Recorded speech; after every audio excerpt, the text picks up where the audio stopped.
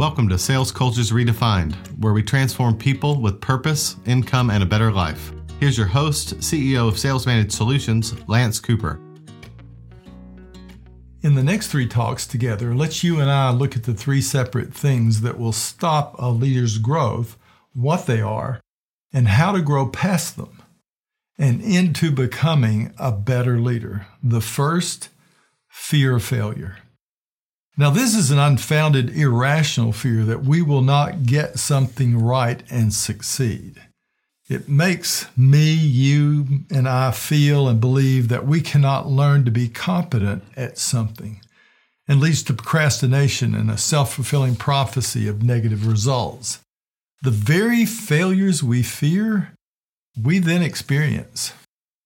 Early on in the home of our sometimes neurotic parents, or at school, or on sporting teams, we can learn that imperfection in the attempt to do something new leads to criticism, or shame, or in the worst cases, punishment. Dr. McClelland's research shows that this fear develops between 5 and 9 years of age. Other PhD studies show that a person's effectiveness decreases as performance anxiety increases. Fear of failure is caused by our perception of adverse consequences like shame and a loss of approval or a poor reputation among those around us. For example, in youth sports like baseball and softball, boys and girls experience harsh reminders of their effort when they strike out or miss catching the ball.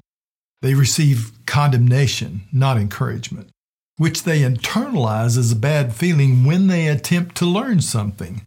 Later in life, and without even understanding their reaction, they associate this early pain with future endeavors and new learning situations. Their self-confidence plummets for any new adventure or possibility that might appear. As an assistant coach of a baseball team, I watched the head coach berate his son over missing ground balls even though he was giving his best.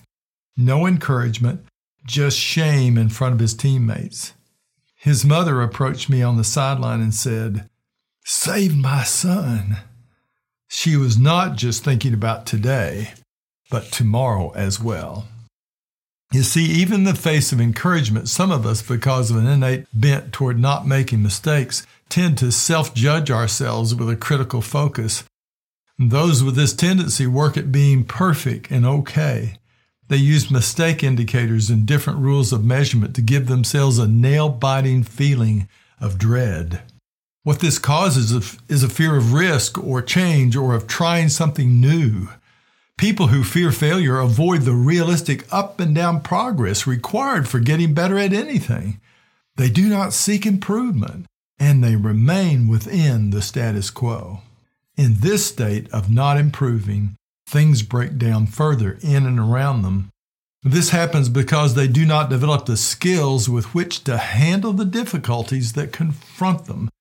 Therefore, even if they possess great intelligence, they keep away from additional responsibilities. They do not work to set and achieve goals because they fear being hurt in the effort, and they possess a lack of belief in their own capabilities to overcome and succeed.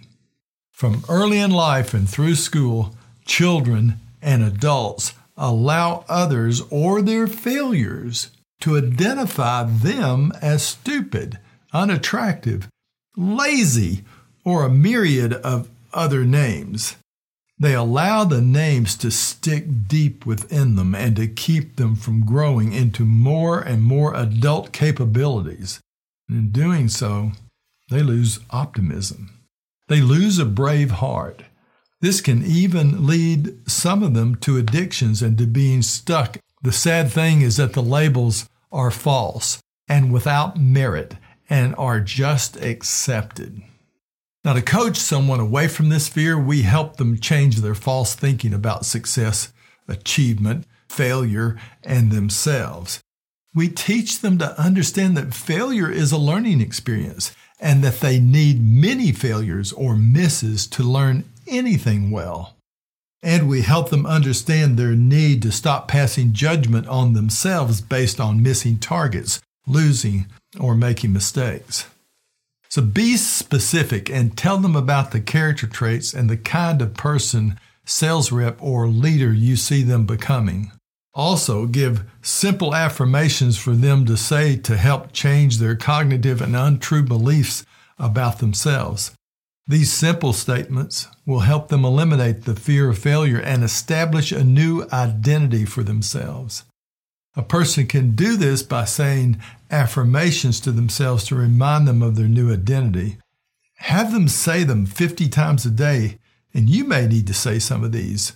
Ones like, when I see something that needs to be done, I do it now. I am a professional, respected person capable of earning a respected professional income. I am a physically fit person with high energy for goal achievement. I enjoy leading people. They enjoy a better life. I am passionate about working toward my long-term goals and future. Now, these types of affirmations will help remind you or the people that you lead to begin to behave in a manner consistent with their new identity and with how they want to live and influence others. We mentor them by encouraging them to fail in the direction of their dreams.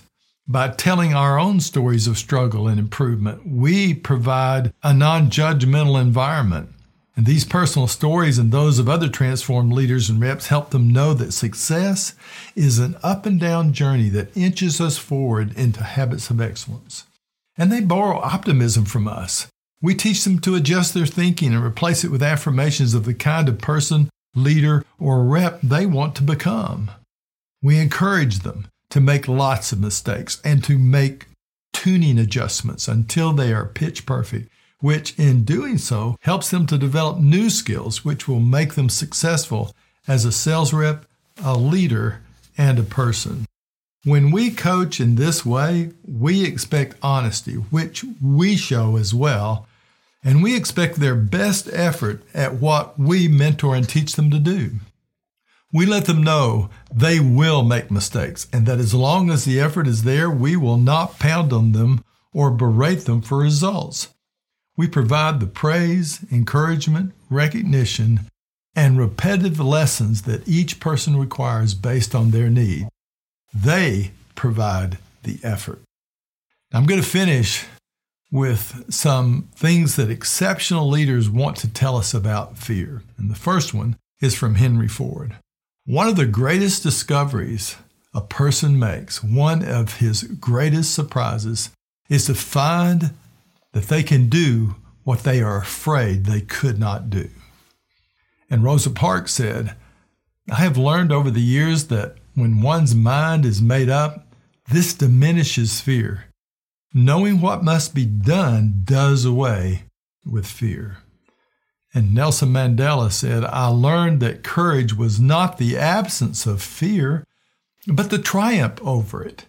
The brave person is not the one who does not feel afraid, but the person who conquers that fear. Babe Ruth said, never let the fear of striking out get in your way. Of course, he knew he had more strikeouts than just about anyone else. And Ralph Waldo Emerson, I want to finish with this one. When we go out today, do the thing we fear, and the death of fear is certain. I want you to know that you can get better. You can become a better leader, and the people that you lead can be better salespeople. And they need your help. They need to borrow your optimism. So give it to them and help them pass this fear of failure, and help them have the self-confidence that they can make plenty of mistakes and they can grow and learn and become a salesperson who achieves their goals, or certainly makes progress toward those goals and gets better each and every day. You have just listened to Sales Cultures Redefined. Subscribe to our podcast on iTunes or Google Play, and we'll see you at the next episode.